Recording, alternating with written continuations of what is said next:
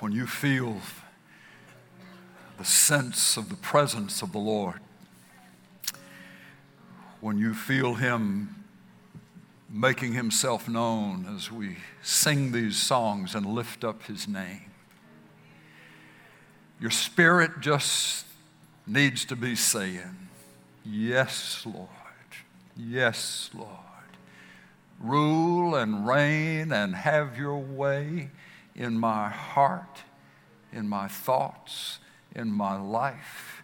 You are the King of Kings. And I do exalt you. I do praise you. I do worship you, and I do love you." Some folks talk about growing older in the Lord or maturing in the Lord as if that's something boring, as if that's something sedate. I just believe maturing in Him means we're getting more and more of a grip on who He really is. And He is the God who knows no impossibility. He is the God who has no unanswerable question. He is the God without limits. And He is your Abba Father if you've received Jesus, His Son, as Savior and Lord. So we sing to Him, we worship Him, we bless Him. And heaven is just where we get to do that all the time. You know, we joke about it sometimes, but if you have a hard time with the music in church, have a hard time worship of the church, you're going to really have a hard time in heaven, you know. And we're not going to have a hard time up there. The good thing is up there we'll all have a voice. Amen. We'll all have rhythm. We'll all have a beat. We can all hit a pitch. That's not necessarily the case down here. But one day. Now, say this with me if you can. It's hopefully we've repeated this so many times, it's just automatic. Romans 15:13. Now may the God of hope fill you with all joy and peace in believing, that you may abound in hope by the power of the Holy Spirit. Now, that was pretty good. Actually, that was pretty weak. But let's just try that one more time. Now may the God of hope fill you with all joy and peace in believing, that you may abound in hope by the power of the Holy Spirit. And a hallelujah fits right there. Hallelujah. Hallelujah. Now, meaning current street address, current income level, current health condition, current marital status, current condition of kids and various types of offspring and family members. Now may the God of hope, right now, not tomorrow, not in heaven, now may the God of hope fill you up with all joy and peace in believing, so that you may abound right now, not when stuff gets fixed, not when everybody's being nice to you, not when you get the promotion, not when somebody that you don't like dies. Now may the God of hope fill you with all joy and peace in believing, that you may abound in hope by the power of the Holy Spirit. May the power of the Holy Spirit cause you to abound in hope. Not by copying somebody who has hope, not by trying to think hope-filled thoughts, but just by the power of God at work in your spirit. May the power of God fill you up with all joy and peace in believing, so that you may abound in hope.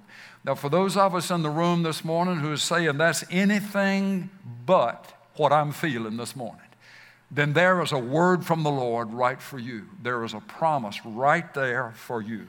Lord, if you meant that, and He did mean that, then I need that. I need hope. Hope is a powerful emotion, and the Lord knows we need it, and He promises to dispense it if we'll look to Him and to trust Him. One of the categories of hope that we've come to in our journey through this series on hope is hope for sons and daughters. Hope for sons and daughters. Now that means sons and daughters, of which all of us are either one or the other. We're either a son or either a daughter, but we also may have sons and we also may have daughters. This morning, I want to call it this. Here's the focus. Feeding greatness, the role of parents and grandparents. Feeding greatness. But here's the truth. No child has ever been born great. And can I say that again without some of you grandmamas throwing your purse at me? No child has ever been born great. Now, they may have been born loved. They may have been born rich. They may have been born into a wealthy family or a prominent family. But no child has ever been born great. The child has to become great. Winston Churchill was born into a prominent family. He was born into a family that could afford him education and various levels of opportunity. But Winston Churchill was born as a frail young man, sickly, small of stature, as was Teddy Roosevelt. No odds were given that Theodore Roosevelt would ever become anything great because he was so sickly as a child. But they rose to greatness because they became great. And I want to submit to you that it is the role of parents and grandparents to feed greatness in the child or the grandchild. Remember this word out of Ephesians chapter 2 and verse 10. For we are His workmanship. You could substitute the word masterpiece. Not in its completed form on the first day of our lives, but the word workmanship or masterpiece presupposes effort that is going to be displayed by the craftsman. Energy and pressure and cutting away and adding to, so that what is formed finally, fashioned finally, can be called the workmanship, the masterpiece of God Himself. We are His workmanship, created in Christ Jesus unto good works, which He prepared beforehand that we should walk in them. Now, for every parent, every grandparent, but if that's not you, or maybe that is you, but here's what else you are. You are a son and you are a daughter or a daughter. We're sons, we're daughters, but we may also be parents and grandparents. But this verse is saying that God has you here, is in the process of fashioning you, working on you to do something great with your life. I want to give you Webster's definition of two terms in that title. One is the word to feed or feeding. It means to furnish something essential to the development of. To furnish something essential to the development of whatever it is that's being fed. The word great or the word greatness has these meanings. Markedly superior in quality or in character. Remarkably skilled. Marked by enthusiasm. Great in the sense of enthusiasm. Remarkable in magnitude, degree, or effectiveness. Ephesians 2 says that we were created in Christ Jesus for good works, which the Lord prepared beforehand. The word for good, another brief definition, is the word that means, in the Greek New Testament, it means profitable, useful, beautiful, exceptional, excellent.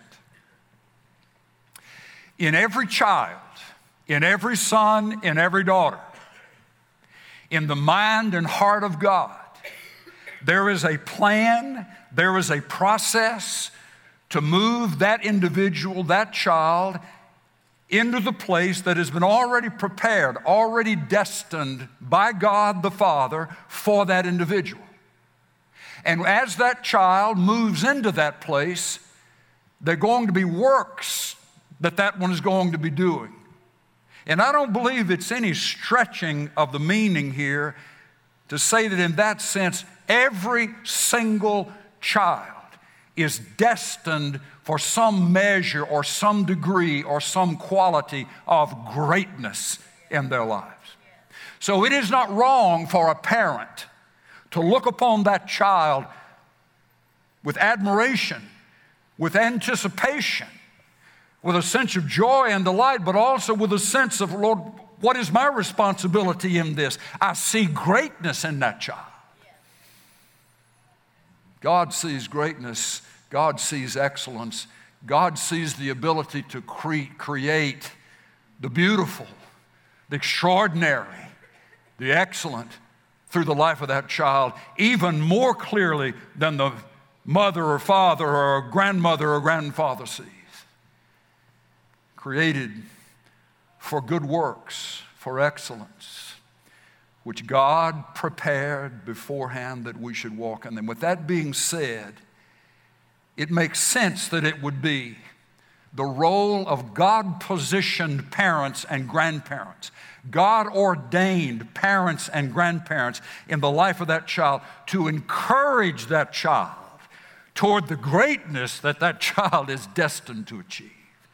There may not be greatness in some of the ways that the world would quantify greatness and magnitude and extraordinary, but in the way that God sees greatness, in the way that delights His heart, in the way that would mark that child, that son or that daughter as being touched by God, there's an unlimited array of possibilities of greatness for that child, for that son or that daughter, for you as a grown son, a grown daughter.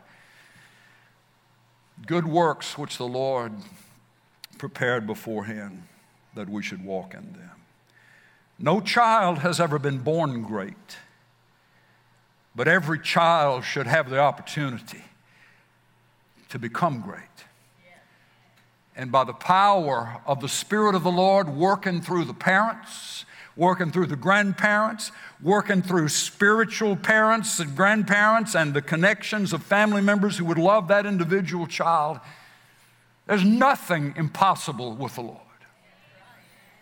Nothing impossible with the Lord. Now, I want to offer for you this morning a few things to think about. If you're a son needing encouragement or a daughter needing encouragement, needing hope, but also if you have a child or you have a grandchild, how to feed greatness into their hearts and into their lives. Here's the first one. Bless them. Bless them. Bless them in two ways. With your words and with your life. I'm going to show you a passage in Mark chapter 10 that's just fascinating. Every parent, every grandparent, everybody who loves children, as they say in South Mississippi where I'm from, I don't want to just spell it different, children. It's not children, it's children. And I grew up being called one of those precious little children, even though I stretched it for my parents at times. This is Mark chapter 10 and verse 13. Mark 10, verse 13. And they were bringing children to him, to Jesus, so that he might touch them. But the disciples rebuked them.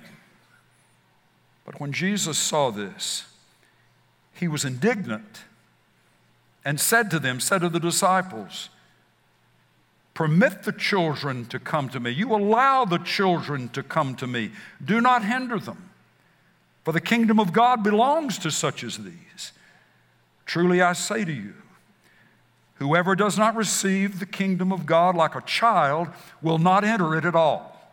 And then this line, and he took them in his arms and began blessing them, laying his hands on them. Now, I want you to just imagine that you were the mother of one of those small children, or you were the grandmother or granddaddy of one of those little children. It wasn't that the child was sick.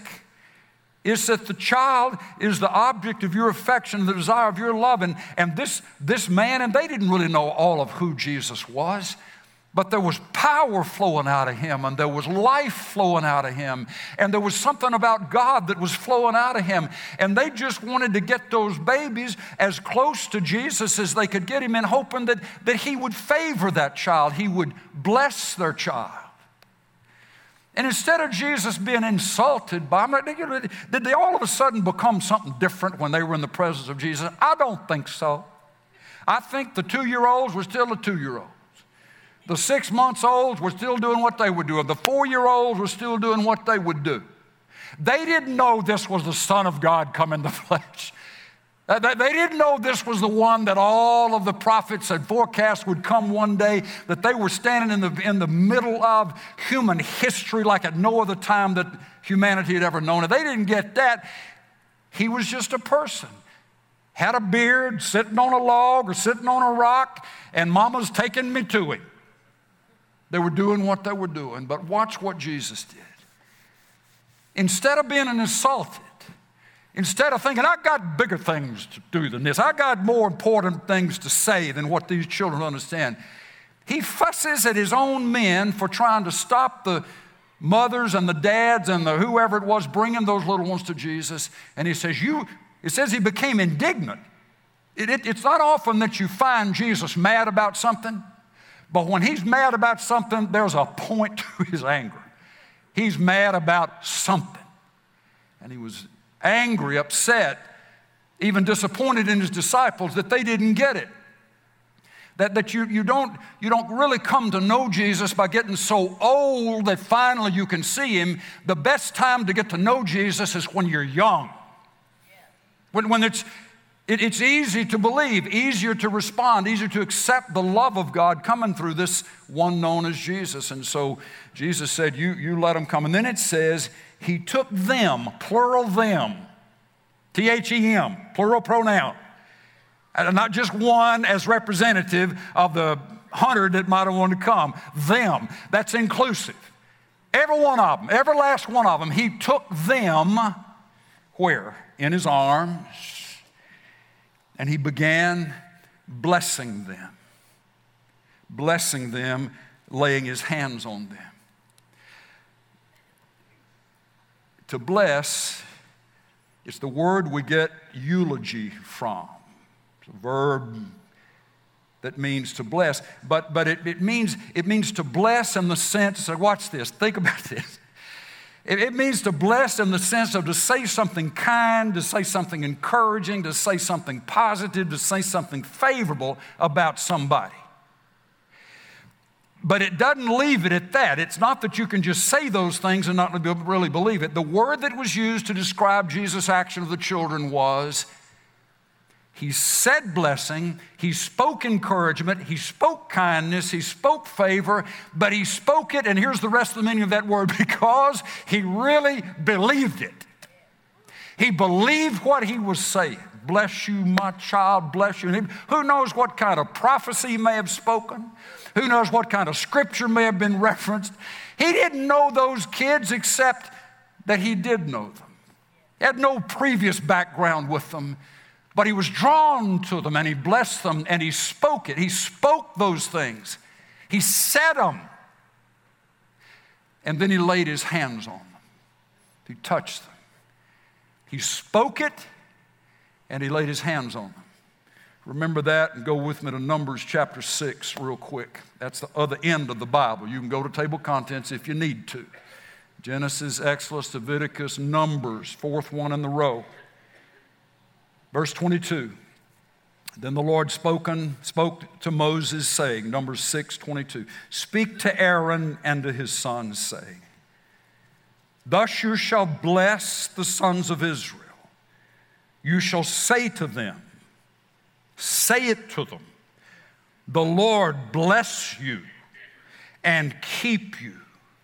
The Lord make his face shine on you and be gracious to you. The Lord lift up his countenance on you and give you peace. So they shall invoke my name on the sons of Israel, and I will bless them. Bless who? The speakers or the ones spoken to? Both. I will bless them. I will bless my people. As you speak my blessing upon them, sons of Aaron, you priests, you be my lips. You be my voice. You speak my heart to the people. And you say what is in my heart to do for them. You speak consistently with what I want for them. I want to bless them. I want to keep them. I want to make my face to shine upon them. I want to be gracious to them. I want to lift up my countenance upon them. And I want to give them peace. You say that to them for me. Now, was he speaking to a Sunday school class who had never known sin, had never known what it is to mess up, had never been pulled away or strayed away? Absolutely not. The heart of God is big enough to love the ones that he loves and to discipline the same ones that he loves without the two being contradictory, just like you can love that child of yours with all your heart, and the love for that child not be diminished one fraction, even though that child is doing some things, saying some things, choosing some things that you know are going in a wrong direction. To say it has to be one or the other is to make God too tiny. He's big enough to love us in our sin and to love us anyway. Lord bless you and keep you. Cause his face to shine upon you. Here's what I'll say to you. Let me put it this way.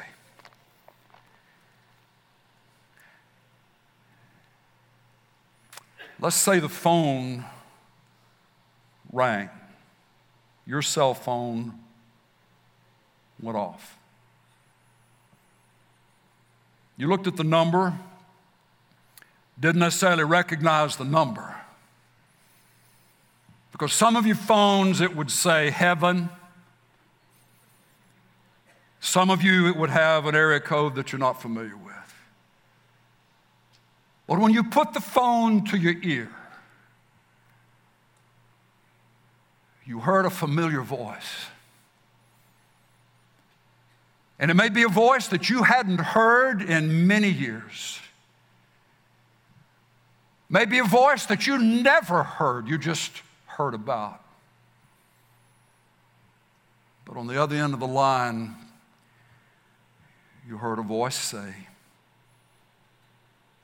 and the voice called your name. David, this is your dad.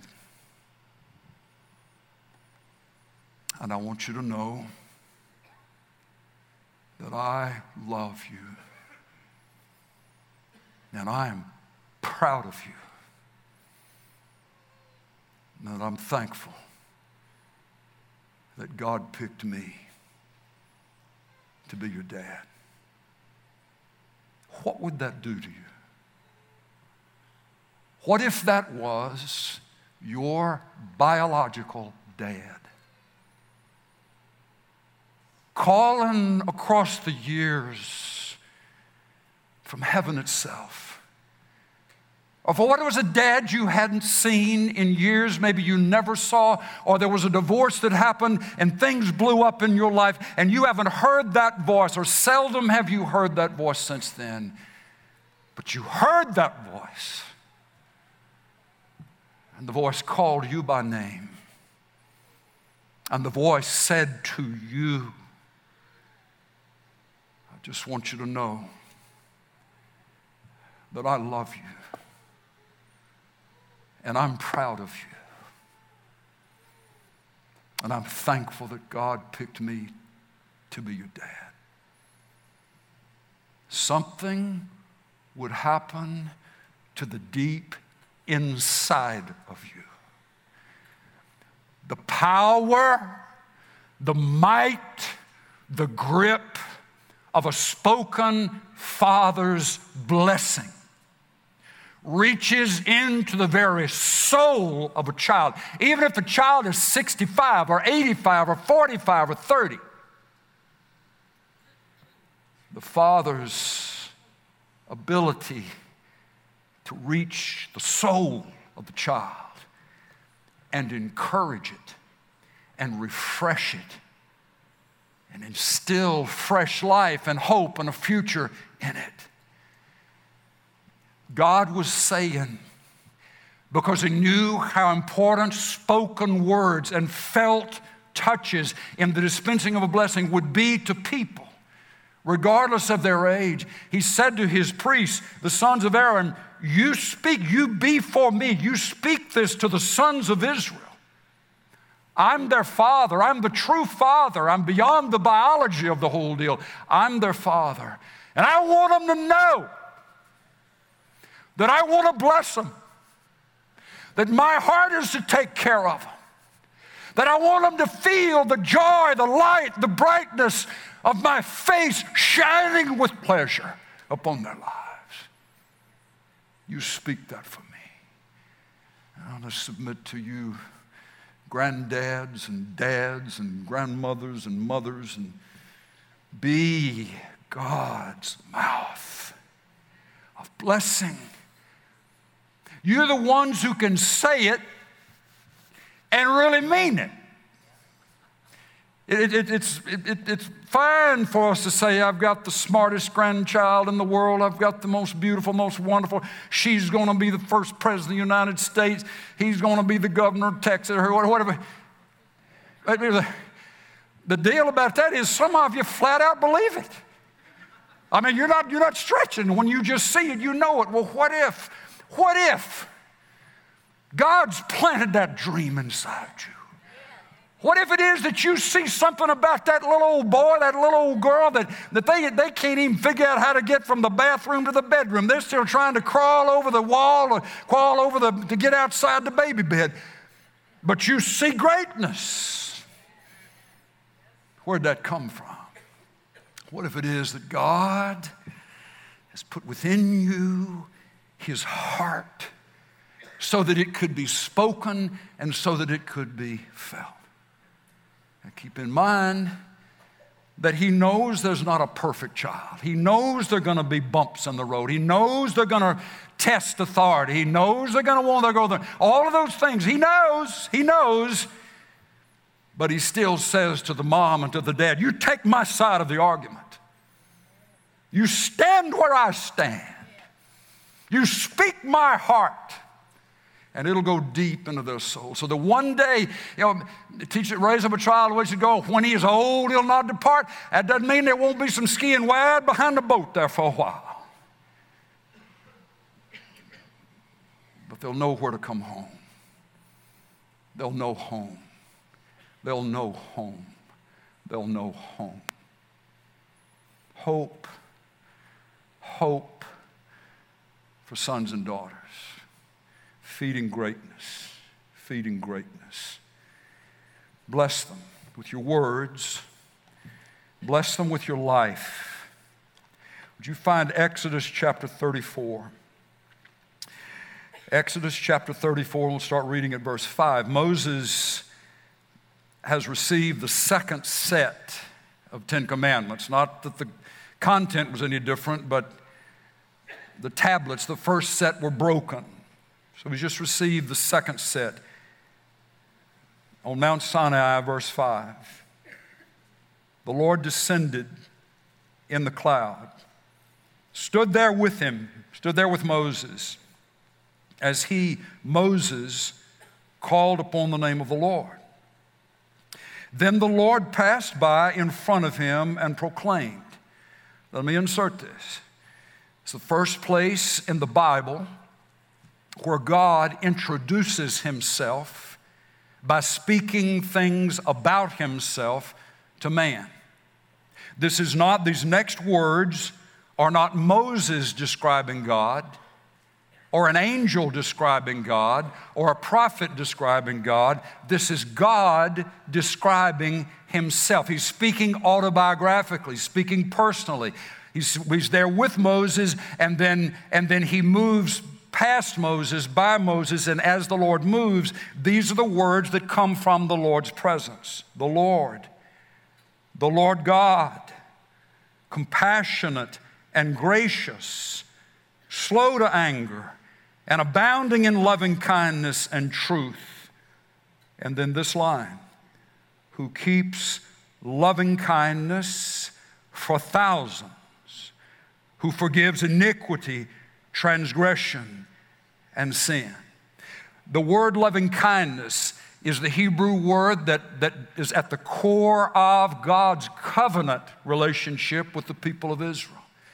That the core of that was not anger. At the core of that was not retribution or punishment or even discipline. At the core of God's relationship with Israel, which was a foreshadowing of his relationship with us, is kindness, mercy, graciousness, kindness. He knows what he's got when he's got us. Israel was no different. What he says is, he keeps loving kindness. He keeps mercy for thousands. For thousands of what? Scholars believe that it speaks specifically for thousands of generations, not just thousands of people. That God's heart is to continue through the family line, to continue through the lineage of your family. Nothing other than the knowledge that he is compassionate, that he is gracious, that he's slow to anger, that he's abounding in loving kindness and truth. And for 1,000 generations, he has the ability to perpetrate that flow of his favor upon an entire family line. You can bless the future of your children and your grandchildren with your life. Parents and grandparents, by choosing a life that honors the Lord, instead of living for yourself and copying the world, but choosing to honor the Lord, you can secure for generations you may never see in this life the favor and blessing and mercy and kindness of the Lord. Now, it's possible that at some point along the way they can choose to go their own way, but they didn't get the example of running from God from you. Amen. You didn't teach them that. You taught them by your choices, by your humility, by your repentance, by your desire to honor the Lord with all the categories of your life. That was the example that you set. That was now they've got to choose for themselves. But it has the power that if the future generations will emulate that which they have received, honoring God, that their generation and the generations following them can be blessed in every bit the same way. Time passes, cultures change, governments change, geography locations may shift, but the blessing and the favor of God rested upon a family line can be secured and can be perpetuated if it is started and conveyed through the ones who bless. I want to bless you, my son, bless you, my grandson, my granddaughter, my grandson. I want to bless you as best I can with a life that's doing the best I can to honor God. Because he said, if I'll honor him, he'll honor me. And he also said, if I'll honor him and he honored me, he'll honor you. And I want him to honor you. There are many in the Alamo City family who didn't receive that kind of blessing from your heavenly Father or from the earthly Father. All kinds of sad and difficult stories are part of us as a family. But let me tell you how God can fix that. He'll do a work in two ways, at least two ways. One of them is He will cause there to be such a fresh work of the Holy Spirit, the Spirit of Jesus. The Lord is the Spirit. Lord Jesus is the Spirit. And where the Spirit of the Lord is, there is liberty. With a work of the Spirit just coming to you, making real to you, here's who you are. You're a son. You're a daughter, literally and actually, of the Heavenly Father. That your biological father, though important, is minimal in comparison to your Heavenly Father. And here's what Paul says. He describes in two different places, he describes it, that the work of the Spirit inside us, conveying to us what is called the spirit of adoption or the spirit of sonship. Something God can do inside you whereby from the inside out, here's what starts. Paul will say literally these words, crying out from the inside of you, Abba, Father. What's Abba? Daddy. Daddy. Instead of Him being the great God out there somewhere, or Jesus still on the cross, or Jesus still a baby in Mary's lap, no, He's none of those to you. He is the reality of your Father's love pulsing inside your heart. And when something scares you, you cry out, Daddy. When something blesses you, you cry out, Daddy. When you need something, you're not going to a stranger, you're going to the one whom the Lord says you have the right to call Abba, Father. So whether your earthly father never saw the light, never checked back in, never seemed to care a flip about you, that doesn't mean that the truth is that's who you are. The truth is that who you are in Christ Jesus and who you are to God the Father is a powerful, unbreakable, flowing, mighty river. And the result of that impact on your heart is to cry out, Abba, Abba, Daddy. You have a daddy. You have a Father. And He loves you and He cares about you and He knows you. You bless them. You bless the children with your words. You bless them with your life. I would offer a second category and won't spend a lot of time on this. It ought to be obvious to us. And to list these means that there's permission to do these, to bless the children, realizing that they're going to, folks, here's the deal. We've said this before, knuckleheads are going to give birth to knuckleheads. Jerks, for some season in your life, are very likely, in our lives, very likely to give birth to little jerks. Now, does that mean that all the goodness of God is thwarted? All the goodness of God, all the plans of God are just cut off when suddenly it becomes a little jerk-o-matic, a little jerkatron right there before our very eyes and going nuts and crazy. The heart of God for that child, just like the heart of God for you, is bigger than your years of jerkiness, greater than the seasons of rebellion and straying and checking out and seemingly turning your back on everything that you knew would be right and just living for yourself. The greatness of God's love surpasses all of that, and that's how we are called to love as well. So when we bless the children, we speak blessing over young adults. They're our biological, they're our offspring. They may live somewhere else. But you pick up a phone today, you punch their number on your phone, and it's because something's going off inside your heart. And what's going off inside your heart is the power of God wanting to bless that child. And they may be in San Diego or St. Louis or New York or who knows where. But the power of your word, through all those lines, all that distance, to be able to say, this is your daddy, this is your mom.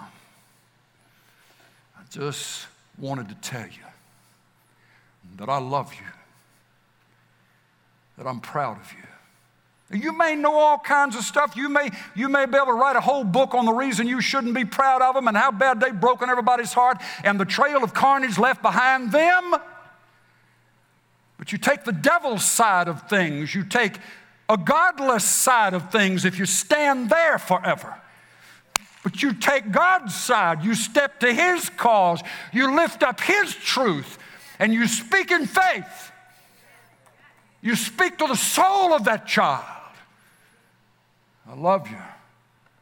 Why do you love them? Because God loves them. Where'd you get that irresistible love, that kind of love that can't be shut off? Where'd it come from when there are all kinds of reasons to quit?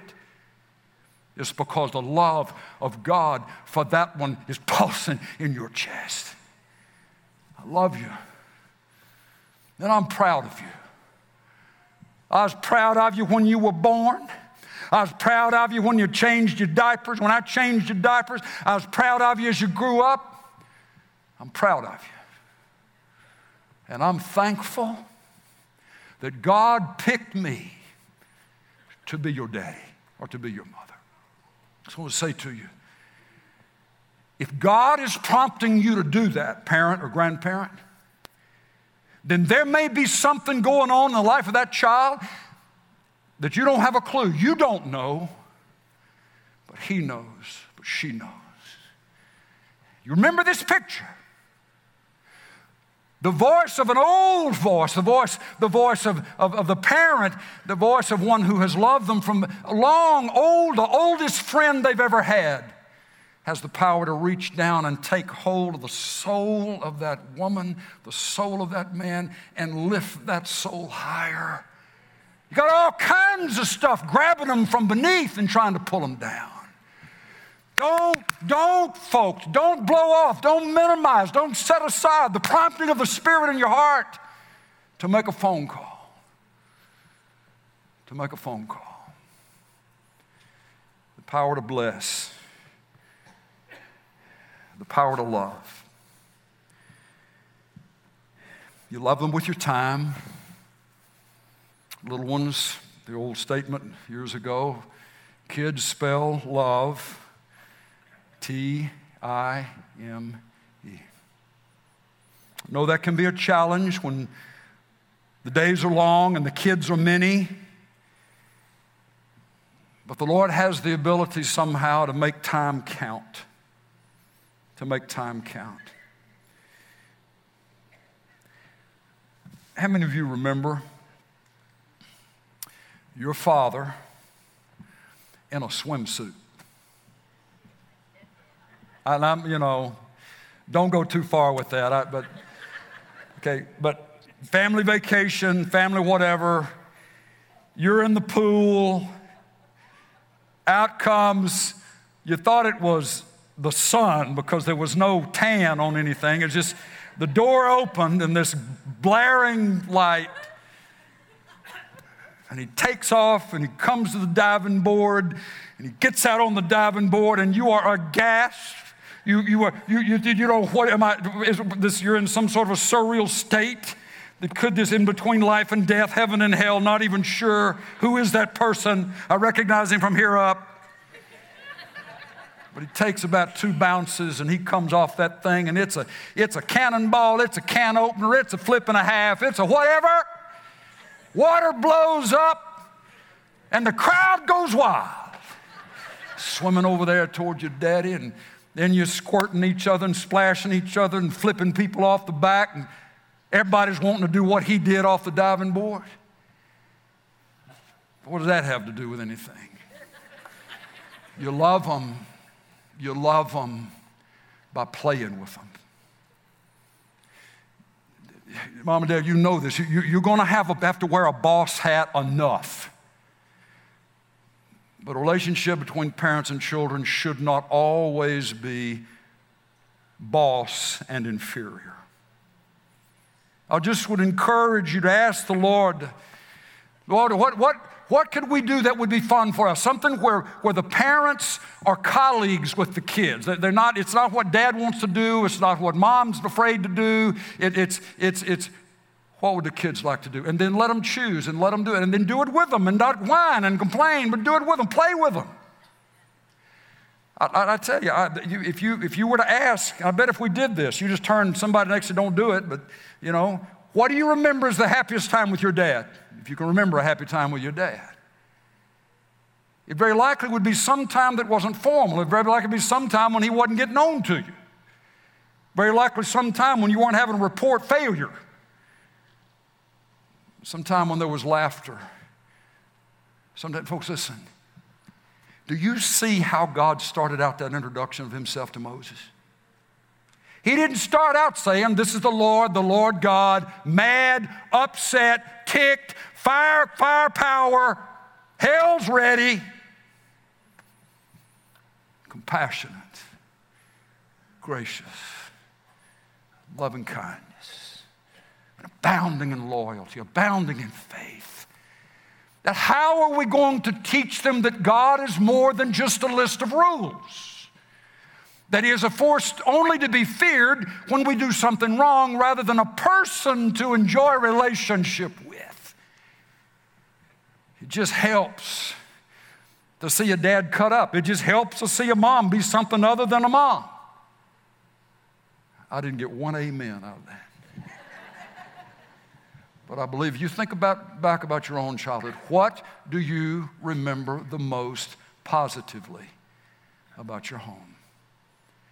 And to know that the Lord, as your representative, to love those little ones, to love those children, you are his representative in the home, then what would he give you permission to do and to go for and to enjoy? Love them. Because it instills a hope for the future.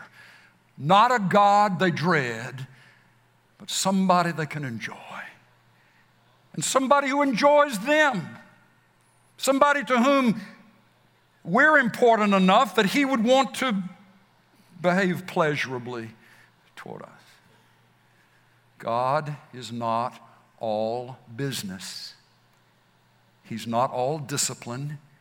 He's not all information. He's heart, and he's felt, and his compassion, his mercy, the steps of a good man, a good one, ordered by the Lord. And get this, and he delights in my steps. So we show them that. We love them. Okay, I need about 10 more minutes. Can I get that from you? You can start your clock. Walk out when it's done. 10 minutes. Teach them. Teach them. Bless them. Love them. Teach them. Okay, but here's the trick to that.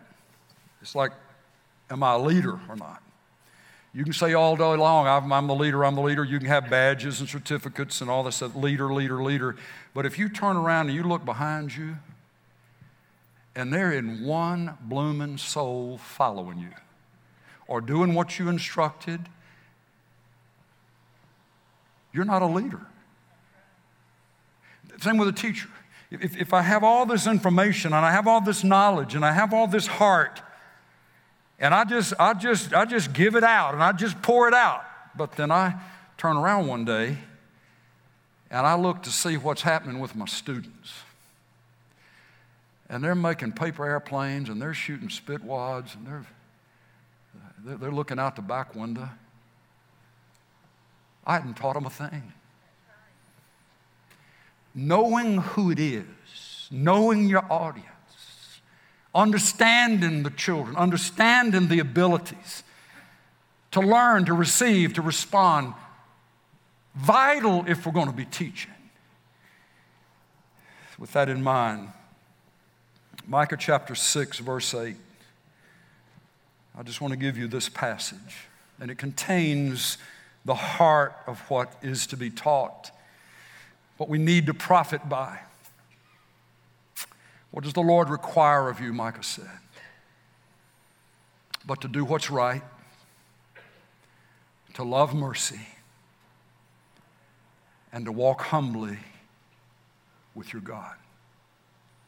What does the Lord require of you, O man? But to do what's right. You do what's right because it's right.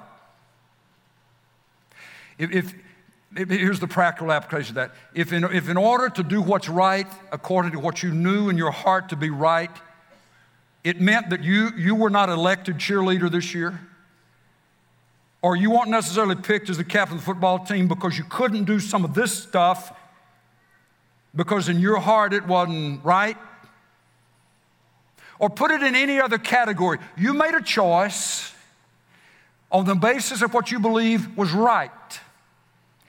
Instead of the parents and the grandparents saying, oh my goodness, maybe what, I just sure wish you had made that cheerleader position. I sure wish you had been the captain. What do you think you didn't do right? Well, if you told them that you couldn't do this and you couldn't go there and you couldn't sleep with that one and you couldn't, whatever. For the parents to be able to look, the one who didn't get the position, but who did what was right in the sight of God and in your sight, to be able to say, I want you to know, I'm so crazy proud of you, I can't even hardly tell you. But you did what was right. It doesn't mean you're perfect, but listen, your time will come, child. Your time will come. The ones who are selling their soul to everything else, they'll be burned up, trash, spit, and nobody will remember them. But God is on the side of the ones who will live by truth. You tell the truth, you be the truth, you live the truth, and around this house you're going to be applauded. You're going to be applauded for honoring the truth. Second thing, love mercy. You teach them how to love mercy. Now, it may start where they walk across the sidewalk and there's some bug that just is slowly making his way, or a caterpillar or something, or butterfly, and they're stepping over the thing. Instead of saying it's just a stupid bug, it's just a worm, stomp the thing, stomp it. But you sense compassion. From God's prerogative, from God's perspective. They'll mature, they'll grow, they'll probably stomp on a few bugs and swat a few mosquitoes and slap a few flies before it's over with.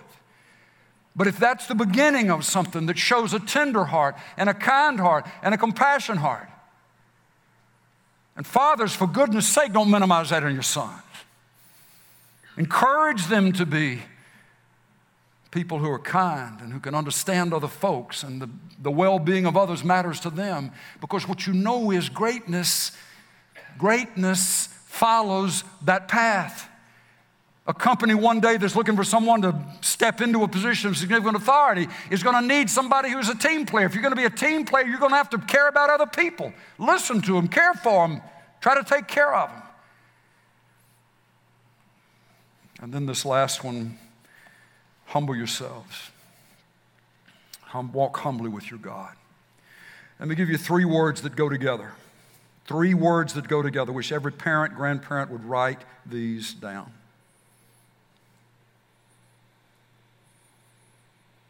Humble goes with respectful, goes with thankful. Humble. I would just say that in my humble opinion, and Shirley may or may not totally disagree with this, we've had our conversation on this line with kids, but I don't know of any characteristic more important in the life of a child than the child learns how to come in under authority. To humble yourself under the mighty hand of God, and He will exalt you at the proper time, 1 Peter. What is the mighty hand of God in this life? The mighty hand of God is ordained structures, systems of authority. in this life. Governmental, educational, so forth. Business. Here's the deal, and you know this, we know this, and that's why it's so vital that it be conveyed. The ones who have authority are the ones who have the ability to convey authority. But the gaining of authority is an extremely expensive commodity. You gain authority by working up through the ranks of earning authority by being submissive to the authority over you. The ones who have the opportunity and have the responsibility to dispense that authority, they're getting ready to retire. They're getting ready to move on to something else. They are categorically going to look for younger ones who understand the importance of coming under authority. If they're going to give it away, they're going to give it to somebody who is not a rebel, somebody who doesn't always have to have his way or her way, but someone who has proven himself, proven herself, being able to work within the system of authority.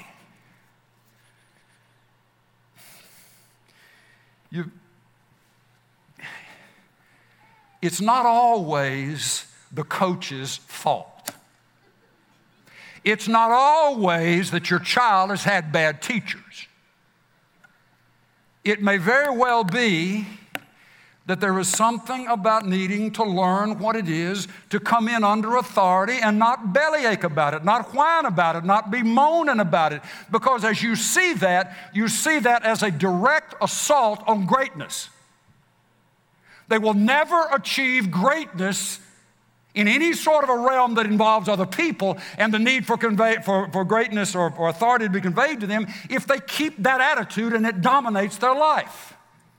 Bouncing around and bouncing around and bouncing around because they didn't like something here, didn't like somebody there, those people didn't understand. Greatness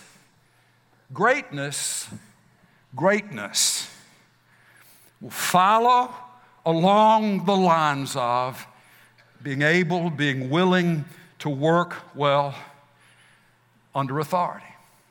Respect for authority. Yes, sir.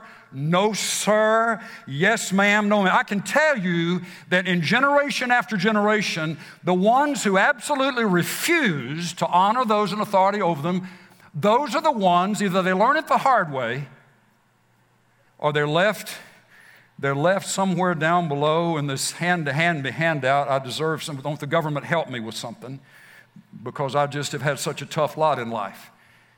No.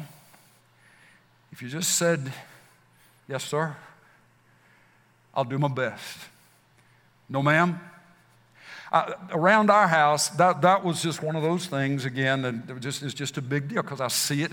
When our son Evan graduated from high school and was on his way to A&M, I invited a group of businessmen to meet in a friend's office building.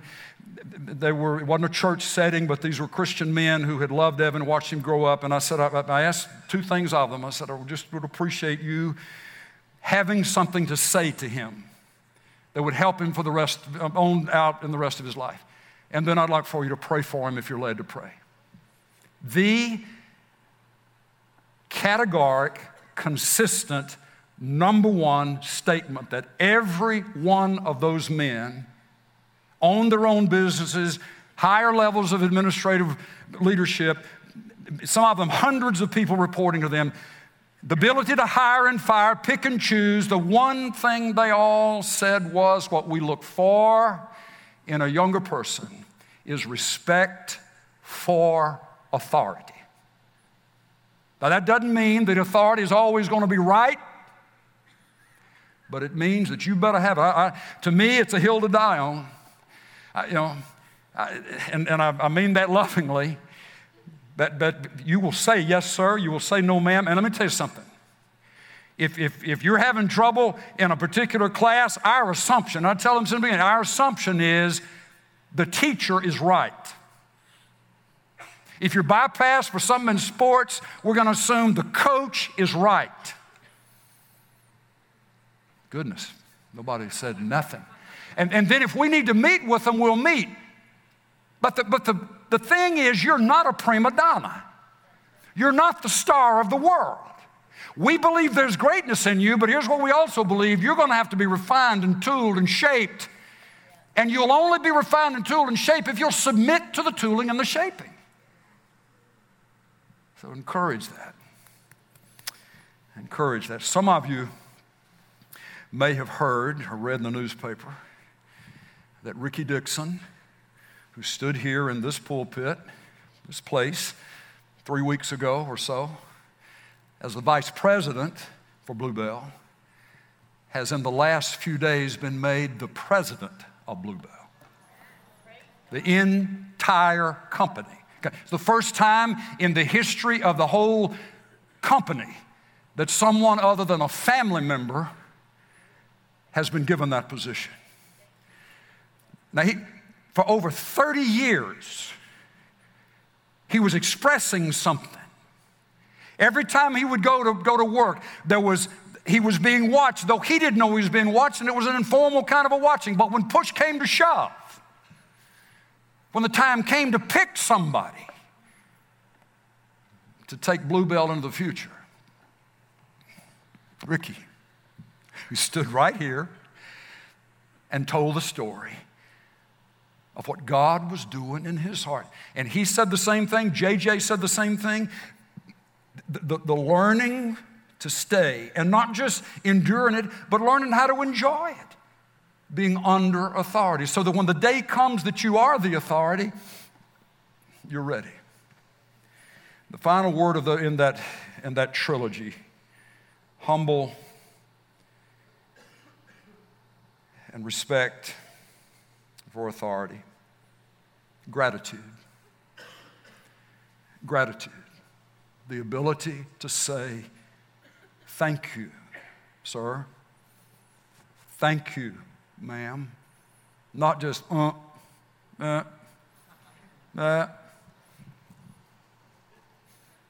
thank you.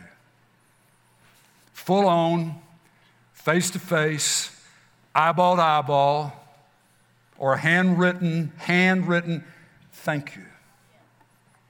You will never be grateful until you're humble. But when you're humble, there's a respect for authority and there's a gratitude that rises up. In everything, give thanks. For this is the will of God in Christ Jesus. So where are they going to learn that? If we're never grateful for our jobs, if we're never expressing gratitude or respect, we're not showing respect to the ones over us, how in the world are we going to expect them, the children, to get that from us?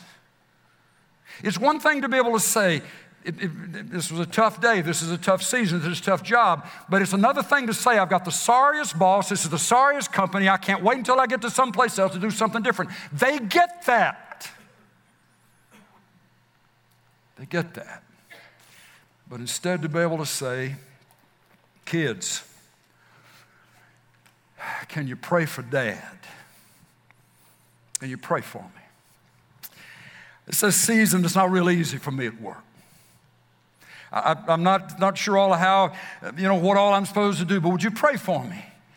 It's amazing how when that is established as the culture in a family, what kind of faith can come out of those little munchkins that can just speak to something inside you that you didn't even know? You're going, wait a minute, I thought I was supposed to help them. I thought I was supposed to encourage them. You come away from that great day. Well, what is that? Where's that coming from? It's because the Lord wants them to know He hears their prayers too.